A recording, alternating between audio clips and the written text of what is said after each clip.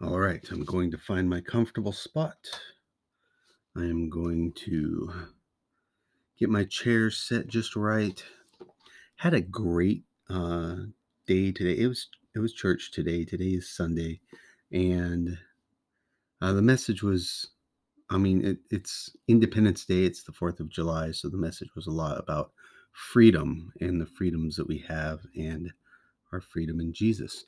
And honestly, we are um, in a different spot in the Bible at church than we are here in the reading. But what you can read into the Bible is where the freedoms are brought to the people or offered anyway, and whether they choose the freedoms or whether they let the freedoms bypass them. And many times, especially in our Old Testament reading, they let their freedoms go for certain reasons. For instance, the nation of Israel was originally led by God, and eventually they said, "We don't want God to lead us. We want a man to lead us," and that's what we were talking about in church today. So we are going to continue reading in Esther chapters. Take a look here. Chapters 3 through 5, and Acts chapter 5, verses 22 through 42. All right, so let's get started. This is Christopher St. Germain, and when I was in Korea, my pastor gave me a Bible that's very important to me, and it was a Bible that he literally read the cover off of. This Bible's starting to fall apart. Now that I'm back in the States, my pastor gave us just this year a challenge to read the entire Bible. So I thought, why not use the Bible that my pastor from Korea gave me? And it is the Dake commentary version of the King James Bible. And we are going to read chapters every day until we get to the end of it. So it will be commentary from Dake, commentary from me, and the original script from the Bible. So that's our goal here on Finding His Voice. If you want to find me, you can find me at ChristopherSt.Germain.com. Now, let's get into today's reading.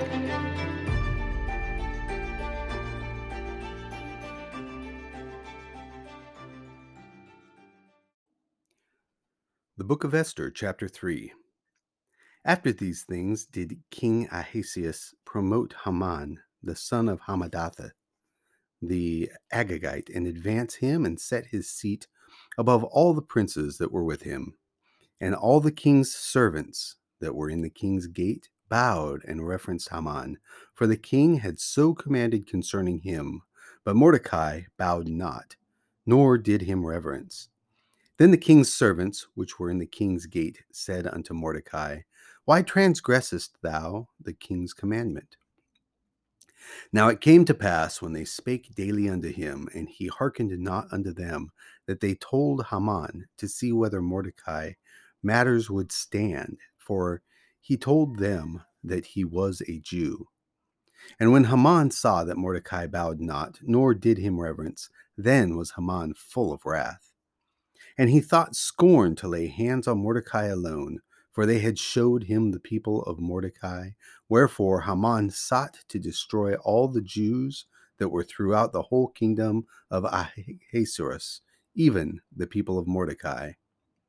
In the first month, that is, the month Nisan, in the 12th year of the king Ahasuerus, they cast pure, that is, the lot, before Hanan from day to day and from month to month, to the 12th month, that is, the month Adar.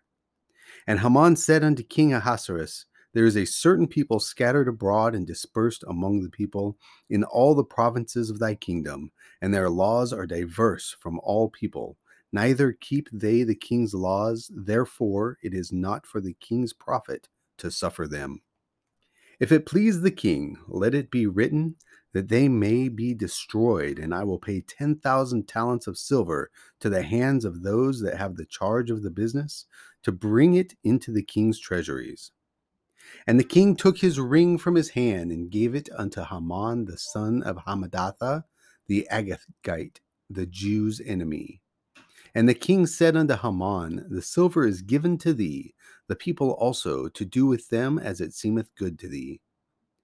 Then were the king's scribes called on the 13th day of the first month, and there was written according to all that Haman had commanded unto the king's lieutenants and to the governors that were over every province, and to the rulers of every people of every province according to the writing thereof, and to every people after their language. In the name of King Ahasuerus was it written, and sealed with it the king's ring. And the letters were sent by posts into all the king's provinces to destroy, to kill, and to cause to perish all Jews, both young and old, little children and women, in one day, even upon the 13th day of the 12th month, which is the month Adar, and to take the spoil of them for a prey. The copy of the writing for a commandment to be given in every province was published unto all people, that they should be ready against that day. The posts went out, being hastened by the king's commandment, and the decree was given in Shushan, the palace. And the king and Haman sat down to drink, but the city Shushan was perplexed. Chapter 4. When Mordecai perceived all that was done, Mordecai rent his clothes and put on sackcloth with ashes, and went out into the midst of the city, and cried with a loud and a bitter cry, and came even before the king's gate, for none might enter into the king's gate clothed with sackcloth. And in every province whithersoever the king's commandment and his decree came, there was great mourning among the Jews, and fasting, and weeping, and wailing, and many lay in sackcloth and ashes. So Esther's maidens and her chamberlains came in and told her. Then was the queen exceedingly grieved, and she sent raiment to clothe Mordecai, and to take away his sackcloth from him, but he received it not. Then called Esther for Hatak, one of the king's chamberlains, whom he had appointed to attend upon her, and gave him a commandment to Mordecai to know what it was and why it was. So Hatak went forth to Mordecai unto the street of the city, which was before the king's gate. And Mordecai told him of all that had happened unto him, and of the sum of the money that Haman had promised to pay to the king's treasuries for the Jews to destroy them. Also he gave him the copy of the writing of the decree that was given at Shushan to destroy them, to show it unto Esther, and to declare it unto her, and to charge her that she should go in unto the king to make supplication unto him, and to make request before him for her people. And Hatak came and told Esther the words of Mordecai. Again Esther spake unto Hatak, and gave him commandment unto Mordecai. All the king's servants and the people of the king's provinces do know that whosoever, whether man or woman, shall come unto the king into the inner court who is not called, there is one law of his to put him to death, except such to whom the king shall hold out the golden scepter, that he may live. But I have not been called to come in unto the king these 30 days. And they told to Mordecai Esther's words. Then Mordecai commanded to answer Esther, thinking not with thyself that thou shalt escape in the king's house more than all the Jews. For if thou altogether holdest thy peace at this time, then shall their enlargement and deliverance arise to the Jews from another place. But thou and thy father's house shall be destroyed. And who knoweth whether thou art come to the kingdom for such a time as this? Then Esther bade them return Mordecai this answer.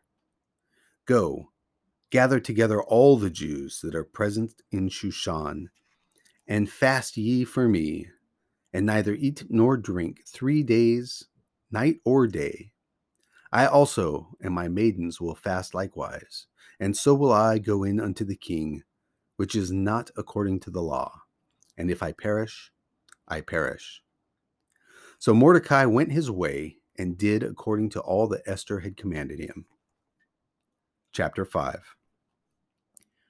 Now it came to pass on the third day that Esther put on her royal apparel and stood in the inner court of the king's house, over against the king's house, and the king sat upon his royal throne in the royal house, over against the gate of the house. And it was so, when the king saw Esther, the queen, standing in the court, that she obtained favor in his sight, and the king held out to Esther the golden scepter that was in his hand. So Esther drew near and touched the top of the scepter. Then said the king unto her, What wilt thou, Queen Esther, and what is thy request? It shall be even given thee to the half of the kingdom. And Esther answered, If it seem good unto the king, let the king and Haman come this day unto the banquet that I have prepared for him. Then the king said, Cause Haman to make haste, that he may do as Esther hath said. So the king and Haman came to the banquet that Esther had prepared. And the king said unto Esther at the banquet of wine, What is thy petition? And it shall be granted thee. And what is thy request? Even to the half of the kingdom it shall be performed. Then answered Esther and said, My petition and my request is, if I have found favor in the sight of the king, and if it please the king to grant my petition and to perform my request, let the king and Haman come to the banquet that I shall prepare for them, and I will do tomorrow as the king hath said. Then went Haman forth that day joyful with a glad heart. But when Haman saw Mordecai in the king's gate, that he stood not up nor moved for him, he was full of indignation against Mordecai. Nevertheless, Haman refrained himself, and when he came home, he sent and called for his friends and Zeresh, his wife. And Haman told them of the glory of his riches, and the multitude of his children, and all the things wherein the king had promised him, and how he had advanced him above the princes and servants of the king. Haman said, moreover, Yes, Esther the queen did let no man come in with the king unto the banquet that she had prepared but myself, and tomorrow am I invited unto her also with the king. Yet all this availeth me nothing, so long as I see Mordecai the Jew sitting at the king's gate. Then said Zeresh his wife and all his friends unto him, Let a gallows be made of 50 cubits high, and tomorrow speak thou unto the king, that Mordecai may be hanged thereon. Then go thou in merrily with the king unto the banquet. And the thing pleased Haman, and he caused the gallows to be made. This concludes Esther chapter 5. Acts chapter 5, verses 22 through 42. But when the officers came and found them not in the prison, they returned and told, saying, The prison truly found we shut with all safety, and the keepers standing without before the doors. But when we had opened it, we found no man within. Now when the high priest and the captain of the temple and the chief priests heard these things, they doubted of them whereunto this would grow. Then came one and told them, saying, Behold, the men who ye put in prison are standing in the temple and teaching the people. Then went the captain with the officers and brought them without violence, for they feared the people, lest they should have been stoned. And when they had brought them, they set them before the council, and the high priest asked them, saying, Did not we strictly command you that ye should not teach in this name? And behold, ye have filled Jerusalem with your doctrine, and intend to bring this man's blood upon us. Then Peter and the other apostles answered and said, We ought to obey God rather than men. The God of our fathers raised up Jesus, whom ye slew and hanged on a tree. Him hath God exalted with his right hand to be a prince and savior, for to give repentance to Israel and forgiveness of sins. And we are his witnesses of these things, and so is also the Holy Ghost, whom God hath given to them that obey him. When they heard that, they were cut to the heart and took counsel to slay them. Then stood there up one in the council, a Pharisee named Gamaliel, a doctor of the law, had in reputation among all the people, and commanded to put the apostles forth a little space, and said unto them, Ye men of Israel, take heed to yourselves what ye intend to do as touching these men.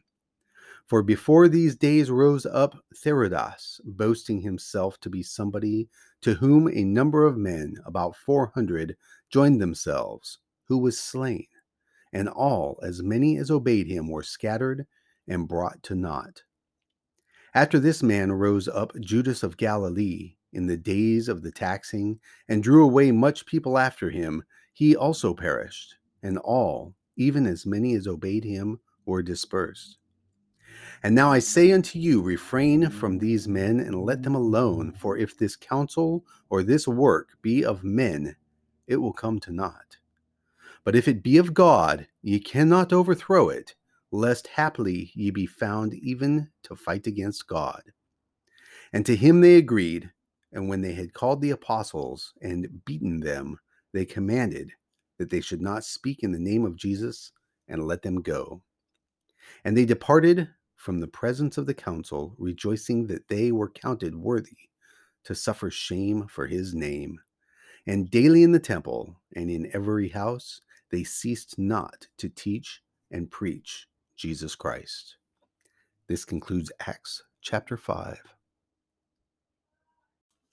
One of the things we talked about in church today was the difference between duty and desire. And duty is when you have to do something, and desire is when you want to do something. And I realized that I was treating this reading as a duty when it's not something I have to do, it's something that I want to do. And rather than treating it as a duty, I need to treat it as a desire, something I look forward to doing every day. And that's going to help me continue the book and stay aligned with you, because it is so important that you get to hear the word. And I am so blessed to be able to read it to you. So God bless you, and we will talk to you tomorrow.